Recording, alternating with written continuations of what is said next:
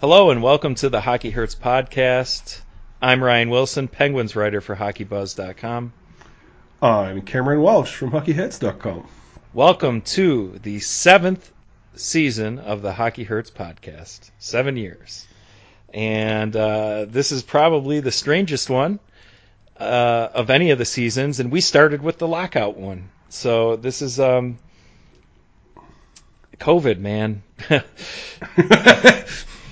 So Penguins haven't played since August. I know you've noticed we haven't really had a podcast since August, but the Penguins are back in action. They've played one game. They're only playing in one division, and the season's only 56 games. So it's really a unique season. I think it can be a potentially really fun season, not only for the Penguins with all the rivalries in the division, but just in the NHL overall. Just the uniqueness of the year should bring some cool storylines. And our focus today is going to be on the Penguins, and we're going to go through the lineup, what we think for the year, what are the realistic expectations for the roster, and maybe potentially what are some things they could do to make it better. So how are you, Cam? Good, alive, not contagious, and very happy that hockey is back because it can distract from the crumbling of civilization. Yeah, I don't know if you've heard, the United States has got some headlines going on right now. I was pinned to the TV the other day, literally watching the Georgia results come in. I spent the whole day on the Saturday watching that happen. That's just one headline. Correct. We won't go too far into the others, or this podcast will take a right-hand turn very quickly, or maybe a left-hand. Either way, it will get off hockey very quickly. So, but to your point, the hockey being a thing, a distraction has been nice, because without that, you're left to the other, and the other has been a gong show, to say the least. So, yeah. So the Penguins have played a game. They lost 6-3. I think the score was a little bit less indicative of how close the game was, as far as what I saw. Don't get me wrong; there were certainly mistakes and some bad ones at that. But the Penguins out-attempted the Flyers through 2 periods, and that was before they gave up. The Penguins gave up the 3 goals in 7 minutes that took them out of the game. So it's not like they weren't competitive, but you could see how things could fall apart pretty easily with maybe some of the turnovers and choices made by the certain defensemen. You saw Tristan Jarry doing a Marc-Andre Fleury 2010 to 2013 playoff impression in Philadelphia. I saw your tweet when you did that. I've gone, that's just a stab in the heart. He had a .760 save percentage. Yeah, I know. I saw the numbers. It was just like, oh, you bastard. So that's how the season started, and we are recording before the second game of the season on Friday afternoon. So we do not know what is going to happen. So if you're listening to this, I do not have the ability to see the future, so don't know anything about game number 2. So what we're going to focus on is just the holistically for the whole season here. And why don't we start with the forwards, because I believe this is where some of their better players certainly are. They have probably one of the better top 6 forward units in the league. And, it remains to be seen if the bottom 6 can carry their weight. I'll say this, in the first game, the third line of McCann, Jankowski, Tanev were excellent. They scored 2 goals. Looked good. I don't believe they gave up a shot attempt until the third period. No complaints from me on that. The only question is it sustainable? And I don't mean not giving up a shot attempt until the third period. I mean, can they be effective? Can they add offense? nobody on that line has a history of consistent offensive production. Even McCann, who I would say is the most gifted one. Tanev has a minimal offensive presence. Jankowski can score goals. He has about a 14% shooting percentage throughout his career, but he only took 38 shots last year. So even if your shooting percentage is towards 20, if you're only shooting it 38 times, it's not really going to do much. I wonder if that's emblematic of the way he's been deployed. In the sense of he's probably going to get into more scoring positions with the way this team plays. He still needs to actually take the shot, though. You can't afford to not get the shot on net. Yes, correct. And I'm not going to lie. I don't know how he was deployed in Calgary. I'm not going to... I mean, I could look it up and get a good idea, but... Oh, come on, you're not across it? Episode 1? Come on! Yeah, I didn't quite get that far down in the notes. So, why don't we start with line number 1 with... we got Sidney Crosby, we got Jake Guentzel. Both of those players seem to be pretty good. They have a long, well, when I say a long history of working with one another, you know, the entire extent of Guentzel's career has been alongside Crosby. But the wild card is going to be Kasperi Kapanen, who has not played a game yet. He had some visa issues, which led to him needing his delay into the country. Now he's on quarantine, so he hasn't played yet. Evan Rodriguez is up there. He's not going to stay there, so I'm not going to pretend. We're not going to analyze the line as if he's on it.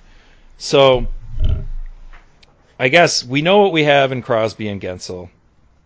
We've seen it over and over again. They're really great with one another.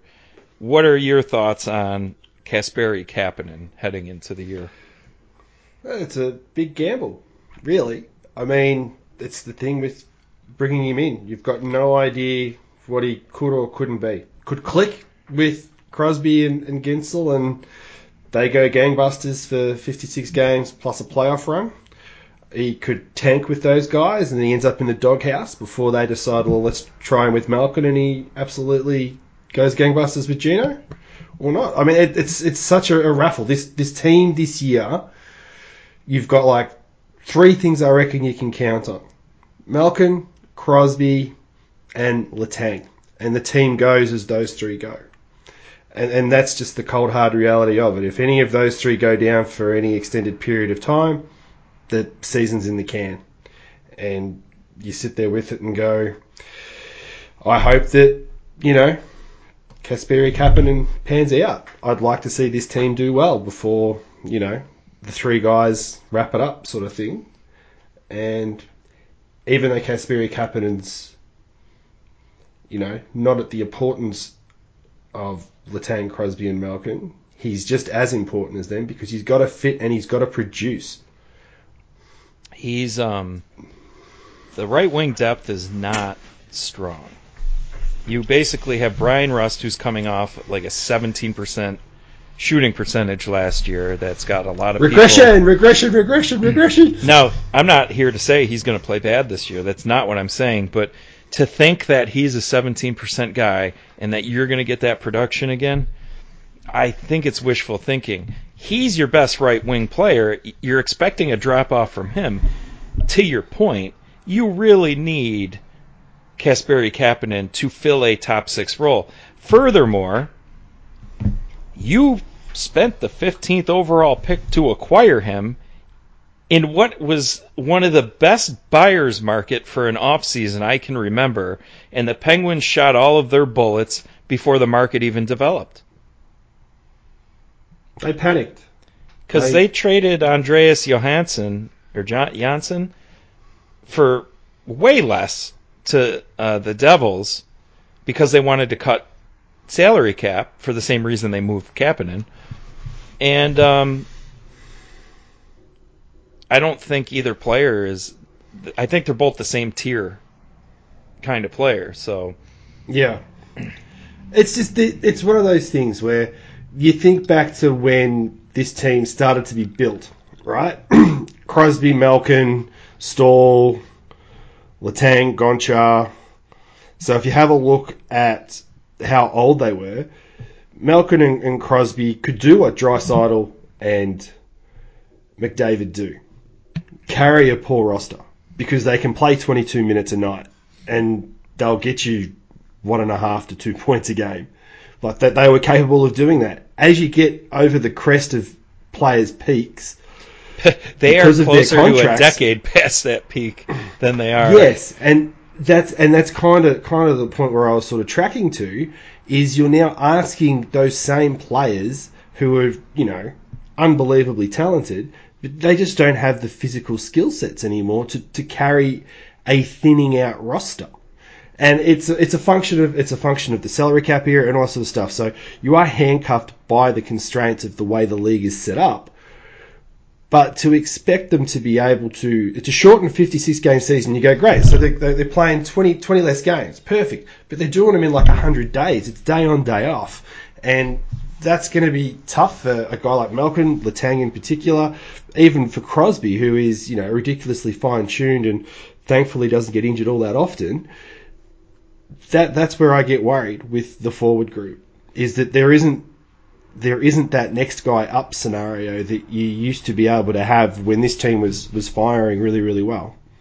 Not even close to a next person up as far as centers are concerned. No. I mean, at least with Stahl, you could move him up to be your second line center, and yes, the offensive production was screwed, but the puck possession was fine. But even Bonino had some ability to do nice things.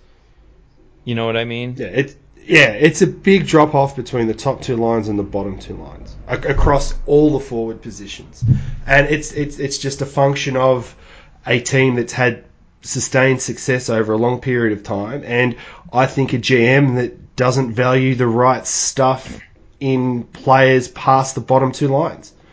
He tends to lean towards heart, grit, all those sorts of things, rather than how do we go about making sure we maintain the puck. Except for that one off season where he did, and they were the best team in the league by far. Yeah, and that's the thing. Like that's the thumb that sticks out. You know what I mean? It's the thing that goes against the grain with everything he's done everywhere he's been a GM. And the media doesn't get on him that much because they love the fact that he's crazy. He speaks his mind to them, which is great for a quote, and always stuff's going on in Pittsburgh. Yeah, he's active trader. Yeah, absolutely. And it is great for the media. It's not great if you're a fan that likes to watch a particular style of hockey and wants to see the best players in the world play to the best of their ability, because, there is such a thing as anchors. Just ask the New York Rangers. Sorry, I couldn't help it. So that's sort of my overall blending of what the forwards are like. It's a team split into two, and they just pray for a healthy season, which has been the case for the last 3 or 4 years. Don't get me wrong, but it just sticks out more this year. Yeah, and what I'll add to the Kapanen stuff, very fast player. So speed, not an issue. Of course, speed is a great asset in the modern game. It's not the only asset or attribute that a player has to have. You have to mix it in with skill and other things. So what I'll say is Kapanen clearly has some skill, but everything that I've read and noticed about his Toronto sample is he has tunnel vision. And he does not see the ice all that well. So he's straight up and down north south kind of guy, lacking a lot of the east west. And when you're playing with someone like Sidney Crosby, and especially Jake Guentzel is very gifted in his spatial awareness and where to go and how to create time and space out of nowhere. I think that's probably Guentzel's best attribute, is he's just a clever dude who understands how to manipulate and find open areas. But if you got a winger that's not really in tune with that, and it's really lacking, which from everything I've gathered it is, How long is that going to last before it pisses off someone like Sid? Sid's pretty particular. Sid usually gets the player he wants.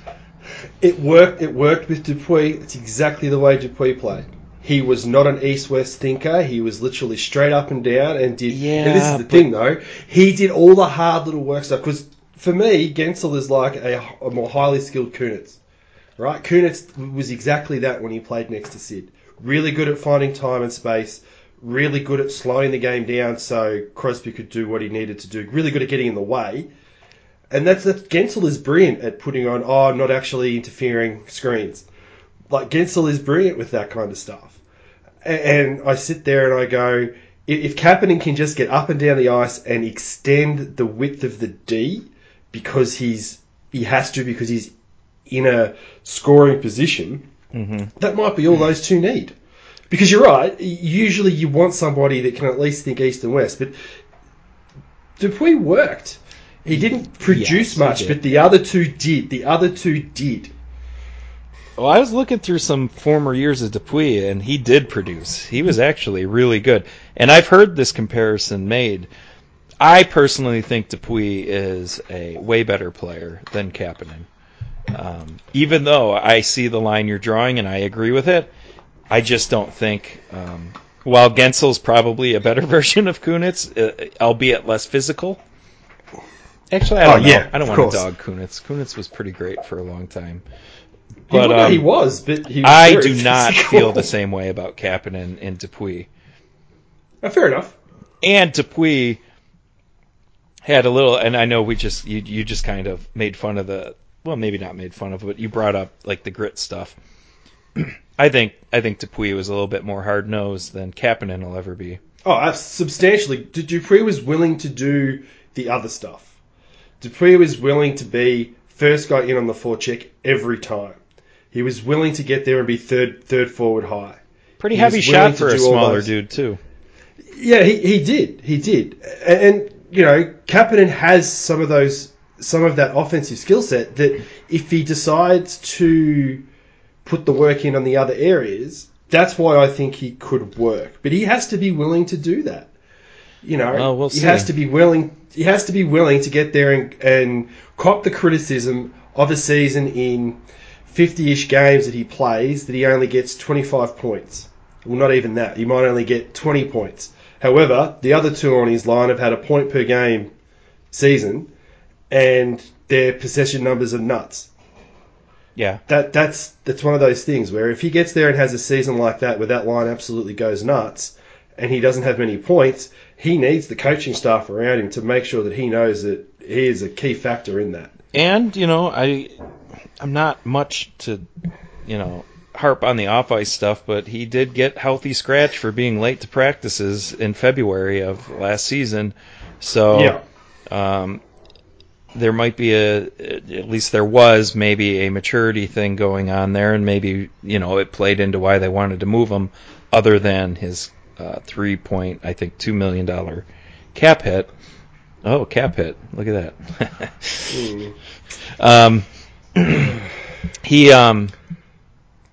He's going to have to work in some capacity. I think if Sid gets sick of him, there's an easy thing that he's going to do. He's going to take rest again. Correct. That's just what happens. Correct. But that's the thing. Like, everything I've asked that he needs to be able to do there, looking at everything you hear coming out of Toronto and all that kind of stuff, they're not great odds. It's not like he didn't play with good players. He played with like Kadri and Tavares and his centers. He was not. It wasn't a situation where like Jeff Skinner in Buffalo is playing with Curtis fucking Lazar and gosh, I don't even know who the hell the other winger is on. He's playing on the fourth line or some shit. Yeah, it's not great. But the other right-wing players, Evan Rodriguez, Sam Lafferty, that's what we're talking about here. That's not good. Dare I say even Brandon Tanev. Like, that's not what you want. No. And they're thin in some areas that's going to hurt. And it's another one of those seasons where it's relying on everybody to have career years that you can't expect it. And let's say Sid gets sick of Kapanen. and takes Rust. I'll be damned if Sid ain't taking Zucker along for that ride and giving Gensel back to Malkin, because you can't screw him over that bad. Well, you can if you want to trade him at the end of the season. Oh, jeez. Episode 1 and I'm already on it. Episode 1 and I'm already on it. I'm not on that. I don't want to hear it. I don't want it. I am just saying, it's like if there's ever been a superstar that has got screwed over more in Pittsburgh's history, it would be Malkin. I can't think of anybody that, I know that he's second fiddle to Sid, and I know that Jaeger was second fiddle to Mario, but they tried to look after Jaeger as much as they put him with Mario.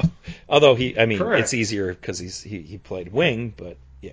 Yes, I understand that, but it's just, I just sit there and I go... But even Ron Francis found his way onto their line, even though he's one of the best centers who ever played. Yeah, I know. That was terrifying. That was a good line, I guess. Probably the best line that ever got put together. But, so you got the second line, you got Zucker and Rust with Malkin.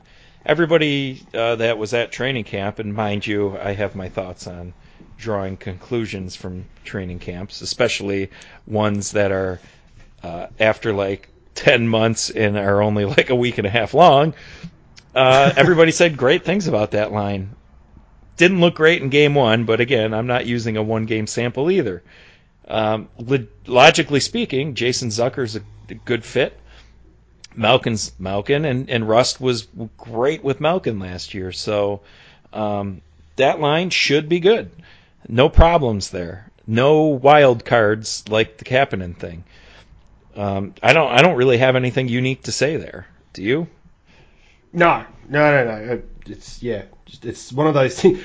After saying that Malcolm gets passed over all the time, it's almost like there's nothing extra to say there. No, he's got a good thing right now. This is probably one of his better talent on both sides that he's had since maybe.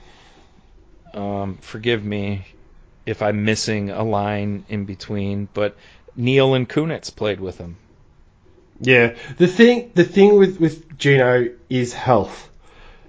You hope that with all the time off that he's had between his last game and coming back now, is that he's healthy, in that he doesn't have joints that are busted, he doesn't have muscles that he's trying to sort of just coast through on until they get good, and that he can sort of get out of the gate well, so he doesn't get too harsh on himself, and can have a positive year because he's so much fun to watch. And he's 34. The aging curves are not equal for everybody. They're certainly not equal for Malkin, who was amazing last year at 33. I don't see him dropping off a cliff. There's no reason to believe he will. But each passing year, you're going to have a small chip away at the greatness. So we'll see if that happens. But decrease. Since you brought up his health, I'm going to jump to one of the listener questions because one of them has to do with Malkin's health and the other has to do with over-under goals by Rust. And since they're on the same line, I thought we would go there. So Marty, McNulty for Prez. Over-under Malkin games missed, 9.5. I say under. I think. God damn, I'm saying under because if it's over, shit. Yeah, I think there's a little bit of hope and pray in that because if he misses 10 games, it's like this team's a fifth of the season.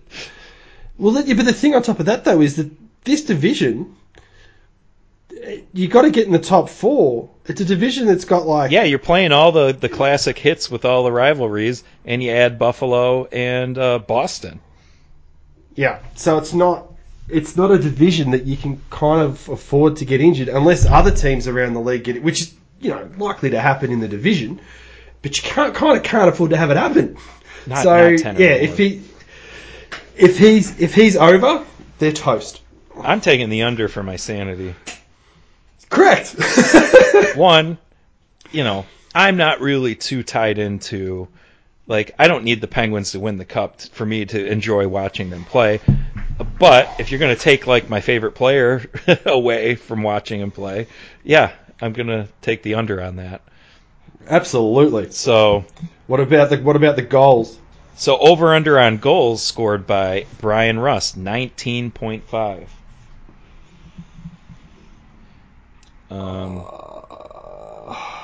Let's see. I don't have a calculator. My fandom says I want the over, but I think the under's more likely because if you look at 20 into 56, you're pushing pretty close to what every other game. You'd be pushing close to what he was near last year. And we're expecting a shooting percentage regression. So unless he suddenly turns into Ovechkin, well, what and he's shooting everywhere. To play devil's advocate here, because I'm probably taking the under. His role on this team is pretty strong. There's 0% chance he plays in the bottom six, whereas that used to be a thing. But additionally, and I think a lot of people, including myself, did kind of overlooked a little bit, he led the team in power play goals last year. They don't have any good right-handed forwards. That's where it's gonna... Okay. So he's going to play on the power play. He's going to get looks. He might not need to shoot 17% to get there. But is he shooting 10 or is he shooting like 13, 14? He needs... The thing with that is that's great for his personal production, but this team needs 5v5 scoring. And I'd prefer him to get his goals, to get over the 19.5 at 5-on-5. Well, I agree, but the question, I don't... The question was not that. I fully understand. I actually hadn't thought of that fact that he's going to get that many power play minutes. Because Hornquist is gone. He's not there to be take the right-handed minutes. It. I'll take the over purely because if he's under with power play minutes, that's not good for the team. As in, for them to actually score enough goals to win games. All right, I'm still taking the under though. And yes, that's probably fair enough. So there's another. Marty got a few questions in here. Any chance Rutherford gets canned if when the team falters and fails to make the playoffs? Okay, we got a real optimism look for the season here. There was an if. There was an if there. Yes. If team falters and fails to make the playoffs because they have no scoring depth and he signed mediocre D in free agency again. Well, I say no. I think they love him. And when they stop loving him, he will not get fired. He will get promoted. I say yes, dependent upon the reasons that they lose. So say their bottom pairing is a complete tire fire for the year and it's worse than Schultz and Johnson. Say their bottom... That would be hard to do. Bottoms, yeah. Okay, so say that's the case. Or they're as good as, meaning they're not worse, but they're the same level because they're paying more for it, right? So say that's a wash, but they're paying more for it, and the bottom six are an absolute tire fire and can get no offensive production out of them. They're the things that he said he'd go out and fix, and he hasn't. And you're right, he won't get fired. They'll just move him somewhere else. Yeah, missing the playoffs would be a real not great thing considering they don't have their first round pick for next year either. Or this year, however you want to frame it. Because that's going to Minnesota for Zucker. All the years blend. All the years blend now, man. So I've no idea what is what. So, it wouldn't be great. It'd be a really bad look. I'm not ready to make that prediction, but I don't think he would be fired personally, but stranger things have happened. So now we move our way. We went through the good part of the forwards, or what I should say is what we are comfortable saying for success. And now we move to the bottom 6, where we do have some question marks. Mark Jankowski signed 1 year, $700,000. Jared McCann moves down to the third line, left wing. And then the right wing depth, that's why we talked so much about Kapanen needing to work. We're talking about Evan Rodriguez, Brandon Tanev, and Sam Lafferty as your right wing options, 2 out of those 3. Although I'm sure Tanev could play on the left-hand side if you needed to. And, there's just not a lot there. Tanev is probably, he's got great speed, not super gifted offensively. The underlying numbers are not kind to him there. Even though he had a wonderful goal the other night. Snapped that thing high glove, looked like he's done it a million times. I think it would be... Which then that makes you wonder, why doesn't it happen more often? Like when you see that, it's weird. The angle Hart took on that, though, was complete rubbish.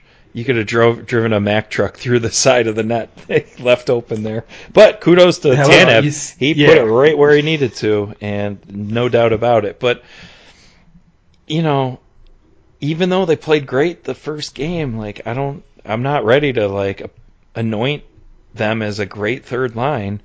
The team will get Zach Aston Reese back, and you could hypothetically put Tanev, Aston Reese, and Bluger back in that defensive fourth line, but I'm not enamored with defensive lines, to be honest. And if Tanev is the best option for the third line to get some offense, you got to break that fourth line up, even when they're all healthy, to drive something consistently. So it's nice that first game happened. Let's see where it goes. And if it's a thing, that's great. They got a little lucky, in my opinion, if it does become a successful line. But if it's not, I don't know where you go. I suppose that one of the things that I would want out of my fourth line is just a winning possession and a winning high danger scoring chances. Or break even. I mean, that's fine. Right? Too. That's what you want. That's what you want from your fourth line. But from your third line, you obviously want to win possession, but you need production. It's not just about winning the high danger chance fight. It's about actually scoring as well. Eventually somebody has to score a goal. Yeah, so if that third line can't actually, say they have a great year in regards to shots on net and high danger chances, brilliant. But if no one could put the puck in the net, it all amounts to nothing. At some point you need some return on investment on those shots. So they have to pray that somebody on that line has a Brian Rust-like shooting percentage for the year. That's all. They just need somebody to sort of jump out of nowhere that shoots better than they have the rest of their career. I mean, I suppose Jankowski has a high-quality shooting percentage for his career. He just needs some more shots. We need to up his volume.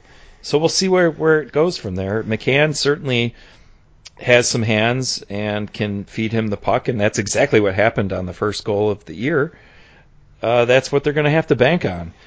The fourth line, I mean, it is what it is. I'm not... Break even, like you said. You just want to break even. What you don't want to do is get absolutely crushed. Correct. And even if you lose some of those battles, you're not talking about huge minutes, stuff like that. I suppose, to your point, can you break even and just take all the defensive assignments? And that's kind of what the fourth line did last year. I think so. I mean, that's what you're hoping for, because you've got to try. You hate saying it this way; it's not probably the right way to word it, because you've got to nurse Crosby and Malkin through defensive zone face-offs, right? You don't want them. You want them taking more offensive or neutral zone, especially Gino. Right? Okay. So you need the third line and the fourth line. We need the fourth line to at a minimum break even, because if you can't play them in the defensive zone, you have to start them in the offensive zone. Yeah, that's not good. And then you're in a situation where you're losing a Malkin and Crosby shift from the offensive zone. So it's one of those. It's one of those things that you do get a little concerned with at times. It's where it can fall apart really Sullivan. quick. Yeah. Because Sid and Gino are already... The roster's kind of structured like the 2013-14 top-heavy Ray Shero Penguins, when the difference being that is like 6-7 years ago now. And Sid and Gino were 6 or 7 years younger. Well, they were in the middle of what we used to consider the traditional prime years of their life, even though they'd already passed the scoring peak of their careers. Yeah, so it's a lot, and I agree with you. They're going to have to be competent to take the D-zone faceoffs, and we'll see. At least when Aston Reese comes back, they do have a line that they knew did it last year, but that leaves Evan Rodriguez or Sam Lafferty on the third line, and it's like, we know who those players are. That's not...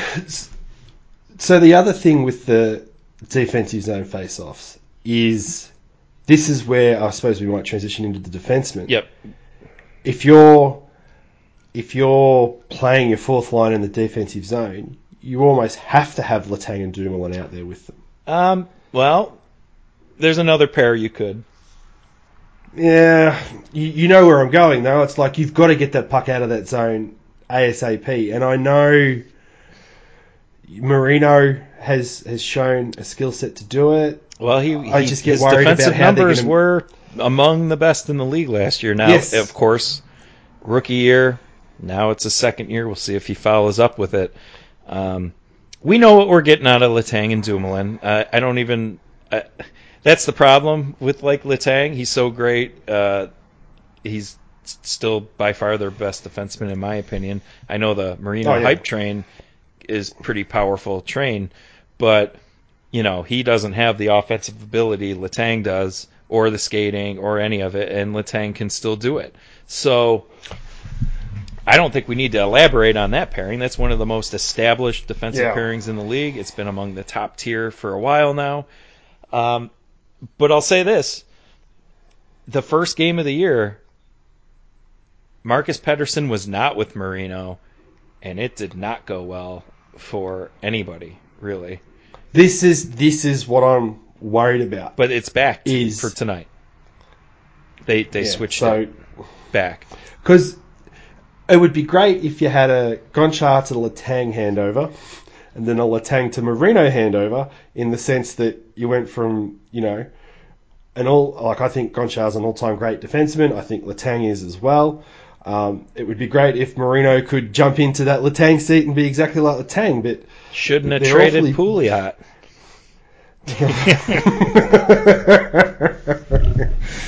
I stand by that. So who is their defensive coach this year? Who's Reardon? Running the right? Okay. Who used to work with them before? So, or I'm sorry, at least Letang. I really feel like they've brought him in. If this goes pear-shaped, he's the next head coach. Anyway, they could. So yeah, they can't F around with it. They've just got to play their top four. Stack. Yep, that is exactly the point I was going to make, because you don't have time to figure this out in a short season. You're playing in one division. Every game's a divisional game, so the points are it's not like, I'm on the West Coast. If I get in overtime, we'll share points, but they're not gaining on me because they're not in my division. It doesn't matter. They're not even in our conference. But every game's a division game. It's a 56-game season. You get off to a slow start, you're up against it no matter how good your team is. You have two known commodities that are good. Letang, Dumoulin, Marino, Pettersson. Ride it. Shelter the third pairing. They didn't do that in the first game. They put Mike Matheson. There it is. First time mentioned on the podcast this year. Hey, we've done all right. That's taken a long time to be mentioned. Mike Matheson with John Marino did not work, and it's not John Marino's fault. It was Mike Matheson's fault, who was on the ice for 3 out of the 4 first goals of the game, and for the fourth one, he was in the penalty box. Jesus. Not a good debut, and we saw all the things that you heard about why people outside of Pittsburgh laughed at the Penguins for trading for him. So I just realised how long his contract is. Oh yeah, that is untradeable. That might be part of the criticism of that trade. That's a Seattle bail us out, please, with a first-round draft pick. Jesus, if they have one. That too. Oh, good God. I think Mike Matheson is actually signed for as long as Crosby. So when Crosby's last year on the team, it's him, Marino, Matheson, and I think Tanev. Yeah, Tanev. Good luck, Sid. Oh, fuck me. So the Matheson debut was terrible. I think he's going to be that bad every game? No, I don't. I'm not going to be that mean. He is not Jack Johnson, okay. But he's making $4.5 million. He's signed for, as you laughed, forever. If he sucks, you're stuck. And I'll tell you what. Back to Marty's question from earlier. Maybe I should revisit that question, because if Mike Matheson's a complete tire fire, and they don't make the playoffs, and he's an unmovable contract, that's like back-to-back shit. Like Jack Johnson to Mike Matheson, kind of thing. It's why I said if it depends on how it's a tire fire. Like if that bottom pairing is a complete shit show, and Matheson gets scratched for 10 games or something like that due to the fact that he's terrible, and you end up with Ricola and Ruedel playing in that bottom six and playing better. Well, Ruedel is playing tonight. They're benching Cody Ceci. So I am encouraged that, and Ceci didn't have a great debut. He was in the box and the Flyers scored, but he's on a 1-year contract. So at the very least, I'm encouraged they are willing to sit a player like him down, whereas with Jack Johnson, we saw that it just never happened no matter how bad he was. But part of that, I think, is the contract, the term. So Mike Matheson being scratched, I don't know, man. He's signed for like 100 years. I doubt they scratch him. But at the very least... And that's the problem. I know, but at the very least, they're willing to scratch somebody like Cody Ceci and bring Ruedel up. And listen, just shelter the bottom pairing regardless of who it is and lean on the top four that is pretty decent. Letang has proven that he can play 28 minutes a night. Athletic freak. Just a complete freak. Yeah, right. So he can do that. Dumoulin can handle that as well, right? So they can play those minutes. You need to get like 22 to 25 minutes out of your other pair, and sprinkle the third pairing in there wherever you kind of have to. Mm-hmm. You know, this is one of those seasons where you look at it and go, oh, is this the last roll of the dice with this crew? I'm not there yet because, you can always move a few things around, but they are very limited in what they can move around. There's no tradable assets. Like you said, the Matheson thing needs to work. And I think they put him with Marino to see if it could work, so they could maybe trade Pettersson. Although Pettersson makes $4 million, he's not exactly a sexy player. He's fine. No, but what are you going to get effective. Back? He's effective and he's 24, right? Yeah, but what are you getting back for him? That's my point. I would prefer to keep Pettersson, because at the age of 24, there is still a tiny little bit of a window for growth as a player. But my point is, who else are you trading to improve to get more scoring? Oh, you can't. No, you literally can't. Like they are hamstrung, handcuffed, hog-tied. The best they could do is something like that and attach Sam Poulin or Nate Laguerre, and I don't care if they trade either of those two guys. I know some people will think that's blasphemy, but they're not that close to being impact players on this team. Sam Poulin, who everybody, not everybody. I'm sorry, not everybody. But how many people were penciling him into the third line? He couldn't make the World Junior Canada team, and I'm not knocking him because that was a really great lineup. But if you're going to pencil him in onto something like that, to be a third liner on who has intentions of being a cup contender, Stanley Cup, yeah, and he can't make the World Junior team, like, yeah, man, he's not really as close as you think. And Nate Laguerre is even further away. So trading, like, Jim Rutherford has shrunk the window. And Sam Poulin and Nate Laguerre aren't walking through that door saving the window, in my estimation. So if you got to package them in a trade, adios. I have no reservations about that. Maybe they go on to be good NHL players. It ain't going to happen when they need it. No. Or at least the likelihood. Yeah. I'm not willing to make that gamble. So you're left with, like, hoping Matheson can take Pettersson's spot, even though he probably can't. But Pettersson's, like, the only... maybe Jared McCann has a little bit of value somewhere, but you're not getting any game-breaking things. You don't have a first-round pick to package it with anymore. It's Rutherford's done a shit job. I don't know how else to put it. The Pittsburgh Penguins should not be in the situation that they're in right now, and it's just complete buffoonery because there's been no plan. It's just been gut feelings and trading guys a year after he acquired them, and he burned through all the futures and all the prospects. They're the 29th ranked prospect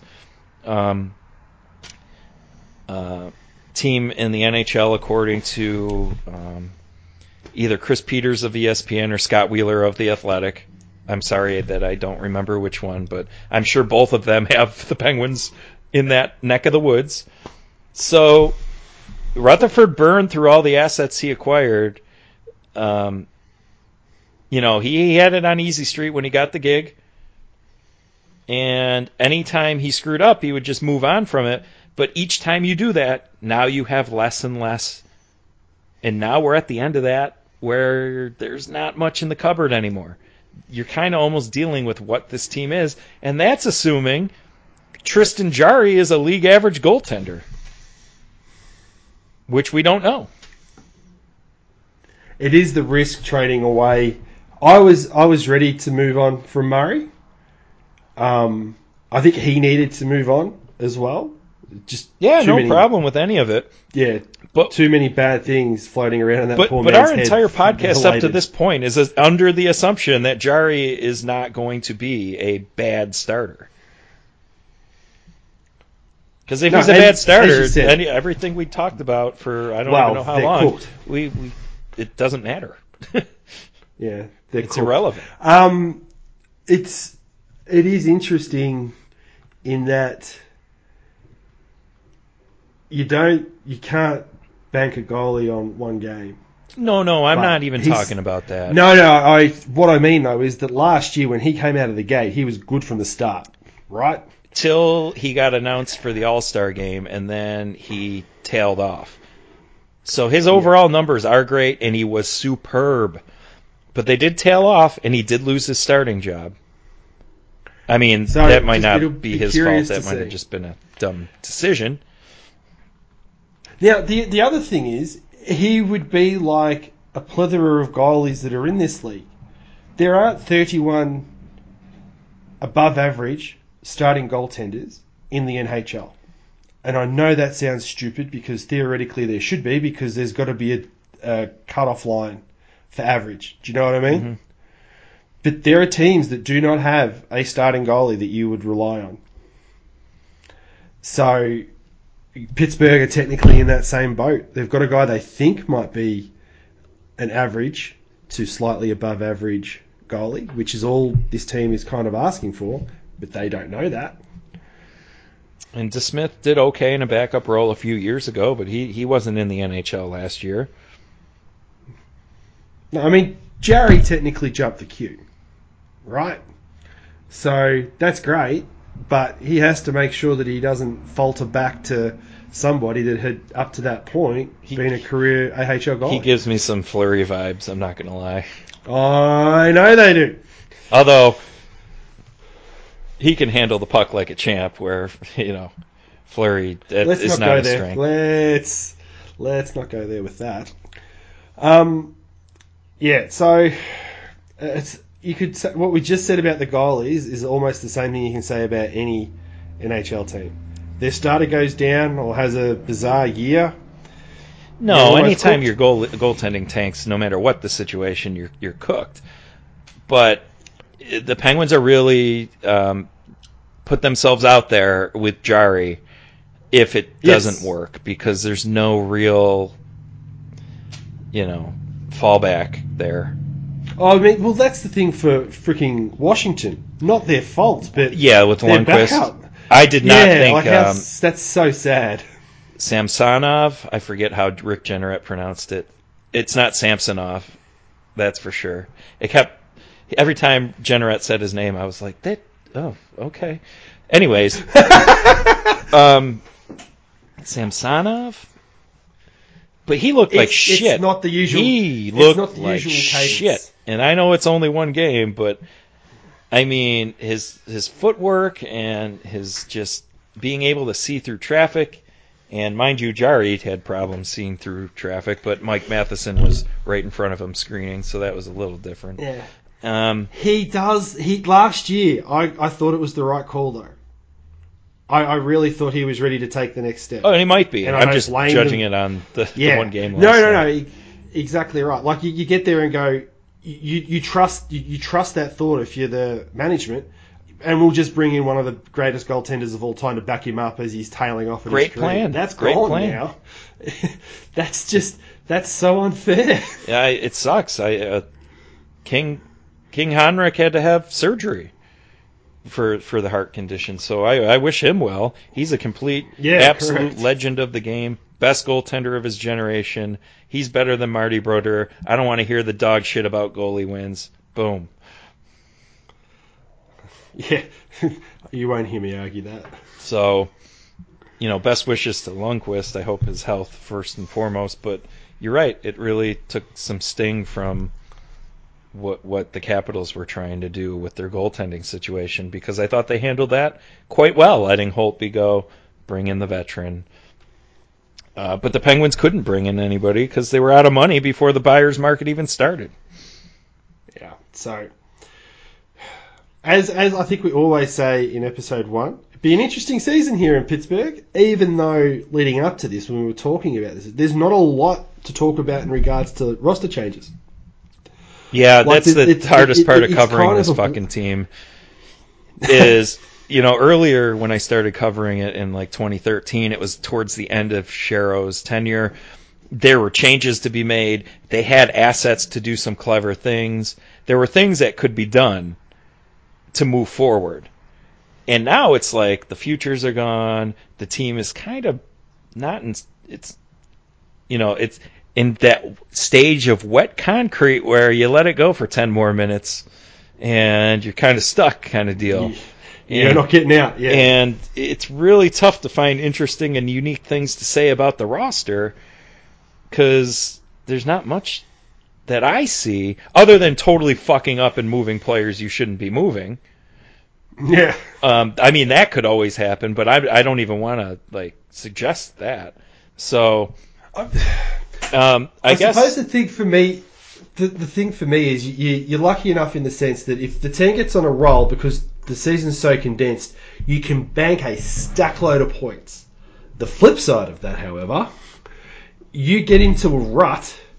And your season's gone. They lose tonight and spot the Flyers 4 points. Yeah, that's a team that you're battling with. For that maybe third playoff spot or something like that. If Boston, Washington, Philly, the Islanders, that could be the top 4. Oh, easily. So, so we've. As you said, it's going to be an interesting season. But I think we can close on our other listener question. I thought it was a pretty clever Question, pretty unique one. It's from Deesh at Deesh138. I am magically blessing you with $5 million in extra cap room and the 15th overall pick. So that was the one they traded for Kapanen. Yeah. Or 15th overall pick in the 20. Oh wait, I'm reading this wrong. 15th overall pick in the. Oh no, I'm not. Is it 2021? It is. God, fucking COVID era. Yeah, so the Kapanen pick. Or the Zucker pick. Zucker pick. I think it's the Zucker. Okay. So we're getting that first rounder back with $5 million in cap space magically. So we're using magic here. What player are you targeting today, not at the deadline, via trade using primarily those two assets? So getting the cap space and that first round draft pick. Jokingly, Pierre-Luc Dubois. That would turn the Penguins into a contender right away. That would solve a lot of bullshit. Put Pierre-Luc Dubois with McCann. Goddamn bloody. How is it Tortorella does this every try? Anyway, moving on. I haven't really had a proper hard think about this, to be honest, but you said before the podcast you have. Yeah, I have two options. One is a center, one is a right wing because the right wing depth on the Penguins is not so good. My first one is going to be one of my favorite players in the league over the last 14-ish years or so, 13 years. And what I'm doing is I'm trying to look at teams that I don't think are going to make the playoffs and players that are on an expiring contract. Why? Because, if I'm getting cap space and my primary asset I have to use is the first round pick, you're talking about an expiring contract to get an impact player. Yeah. I thought about Taylor Hall, but the left wing depth is fine on this team, so I didn't go there. I am going to pull back the time back to when Crosby, Malkin, and Stahl were a thing, right? Three great centers. Mm-hmm. I would go after Ryan Getzlaf. Well, yeah. You'd probably have to add more than the interesting first. one. Well, maybe. I don't know. It depends. Put Nate Laguerre in there. I don't give a shit. Let's get Ryan Getzlaf into Pittsburgh. Also, not only does it fill a need for a scoring line, third line center, what about the power play? Right-handed, fucking awesome hands, awareness, passing. Like, your power play is pretty snappy now, putting him on that side instead of Brian Rust. No offense to Brian, who led the team in power play goals. No, I get what you're saying. So Getzlaf was my first thought right away. I've just always thought the world of him. Saw him play in person in the playoffs when they won the Cup in Anaheim, and I was just blown away by his size and hands. I was like, who the fuck is this guy? Like, I didn't really know who he was. I'm like, are you shitting me? And I've always been a fan of his, and I've watched a lot of West Coast Duck games solely to watch him play. He's not quite the player he was, but he's still, he's going to be your third line center, I mean, come on. The other option that I thought of was Kyle Palmieri from the Devils, who also could play that power play role, play the right wing, excellent shooter. I think him and McCann would be interesting on that third line. Or put him up with Sid or Malkin and have Kapanen bumped down. So now you got a little insurance there. But those were my two that I thought of. And I know you didn't Cam didn't get much time to question got thrown on him as soon as he woke up.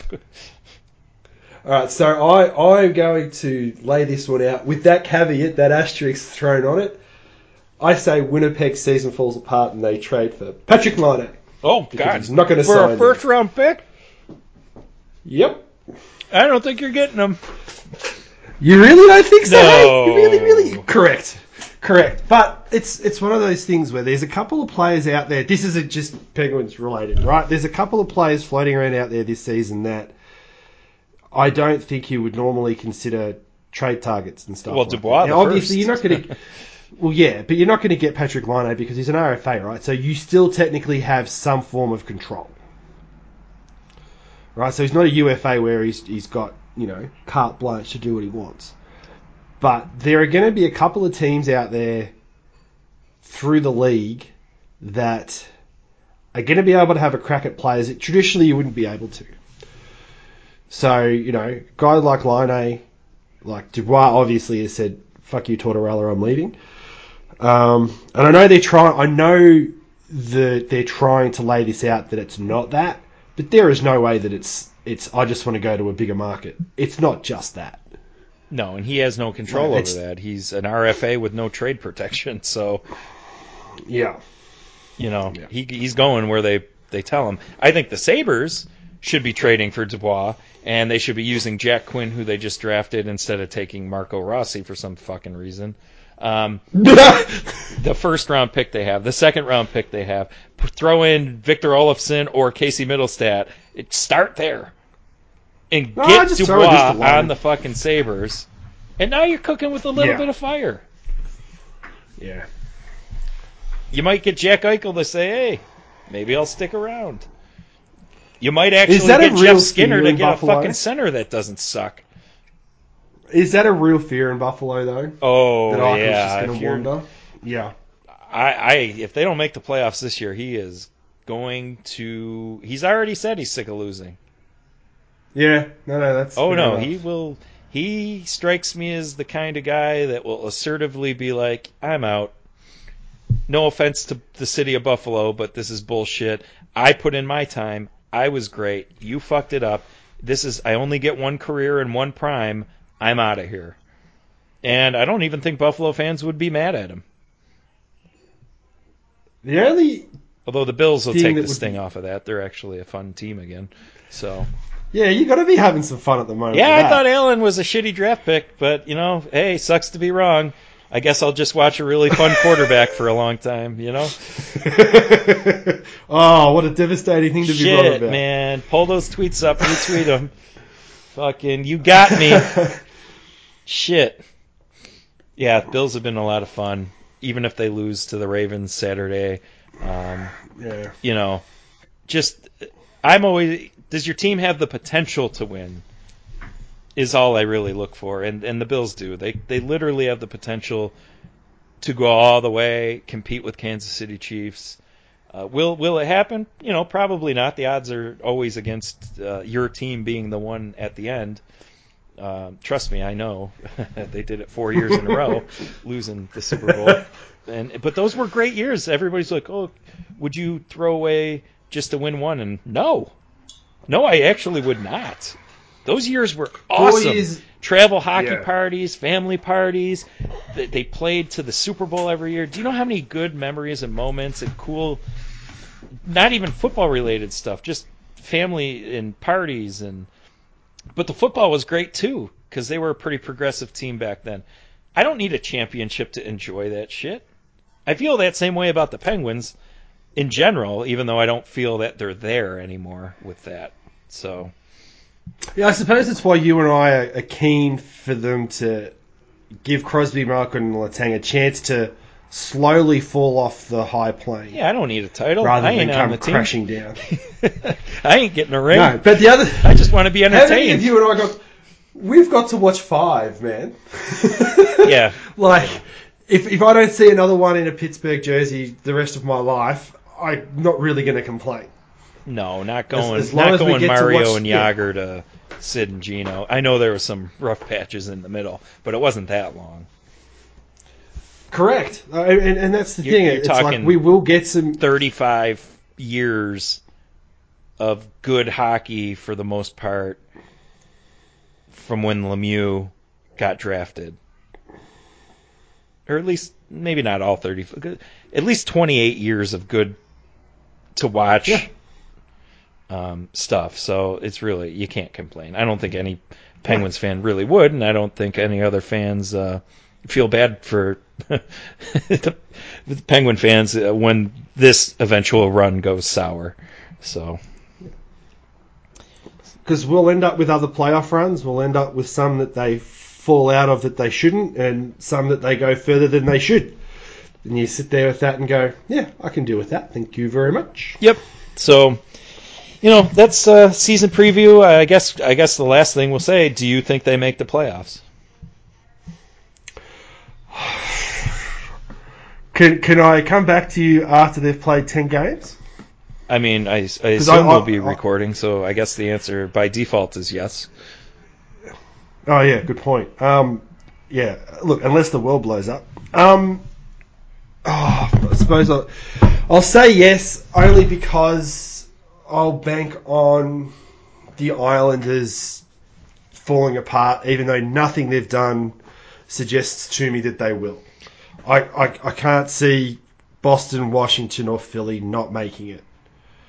And that's Pittsburgh's challenge, is the fact that the way these have all been restructured, they're very deep divisions. All 4 divisions are deep. Not that Canada one's straight fucking trash, but it is going to be hella exciting. That division's going to be exciting. I hope you drafted your fantasy hockey players from that division. Going to be high scoring games. Yeah. So when I say that division's trash, I mean in a win Stanley Cup, not in a don't watch their games. So you're right, Canada, you're right. Not great. Well, the other 3 divisions are not fun for anyone. But I would say the Penguins is the toughest one. Yeah. Like, who are the easy outs? If you go and play a game where you go, shit, I've got to go catch up some points, Buffalo. Right? Buffalo, and you couldn't really say New York, right? Buffalo, New York aren't terrible. And they're not great, but Taylor Hall, I mean, that's pretty good. And Dylan Cousins is ready to step in. He looked pretty decent in his NHL debut last night. Eric Stahl's there. Jeff Skinner, for some reason, is on the 4th line. I just don't. The Buffalo's issue is going to be their goaltending and the fact that they are still playing Rasmus Ristolainen in a top pairing role. It's fucking bonkers. I don't understand it, and I just it's like a Jack Johnson thing. Yeah. But if I ever want to chuckle, I just need to mention Rasmus, and I love the change of tone in your voice. Well, it depends on the Rasmus, the Rasmi, because Darlene is good. Yeah. True. That is true. Yeah. But the other team, I guess, would be the Rangers, but they have a lot of talent. Yeah. This is not a season for. But they canceled their defenseman that would whine about being canceled. He's not playing tonight. That's very funny. But they got Panarin, Kreider, Zibanejad. Ryan Strome was good last year. Lafreniere. Kakko is a wild card. He might be a flop of a draft pick. We'll see. He did not have a good rookie year. And I poke fun at Tony DeAngelo, but he's not a bad player. He gets walked sometimes, but he's a top 4 defenseman. You still got Trouba, but boy, oh boy, they got our boy Jack on there, and he was at a 24% expected goals in his debut, so yeehaw. Buckle up with that. I think he's been moved up. From what I read this morning, he's been moved up the lineup due to the wonderful effort put out in their first game. Yeah, because they benched DeAngelo. Unbelievable. Yeah, so I'll say yes just so the season prolongs, but as you can tell everyone, I am not confident. No, I have them in the 2nd or 3rd place. I am assuming that the big 3 are healthy and that Jari is an average starter. That's what I'm going on. If that's all true, I think they got enough goals in the season to make the playoffs. As far as being a contender, well, I'm not there. So they can't have 7 or 8 minute flubs like they had game 1. And that was a consistent theme last year before the bubble. And then, although it just got awful terrible in the bubble, but this team doesn't have enough firepower that is in its prime to make up for those 7 or 8 minute flubs where the team just looks like trash. You're just like, this is not the team that was playing before. Mm-hmm. So they can't have many of those, because if you have a run of games where everybody's just flat and they can't sustain 60 minutes of effort, all of a sudden you're 8 points out of 4th place. Yeah, I mean that's the nature of that's what makes this season unique. All division games, they all matter a little bit more than they used to, and you don't have as much time to make up any issues. You fall too far behind. It used to be, if you're out of a playoff spot at Thanksgiving, it might be, are you out of a playoff spot Valentine's Day? Yeah, which is nice. February 14th for our non-North American folks out there. Were you aware of Valentine's Day? Oh yeah, we know Valentine's Okay. Day. It's just that you guys order it incorrectly. There's no such month as the 14th month of the year. No, there's not. Oh, with the dates. Yeah. Sorry.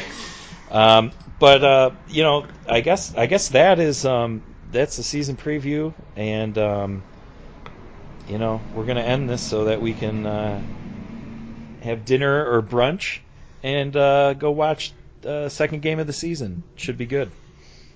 So Nice to have you back, Ryan. yes, It's been a long time. It has been a long time, and it is good to get back and talk about the Penguins in this medium, because you do a lot of writing, but it's also nice to have a chat, and it's good to be back. So we will be back, and we will see you next time. See you guys.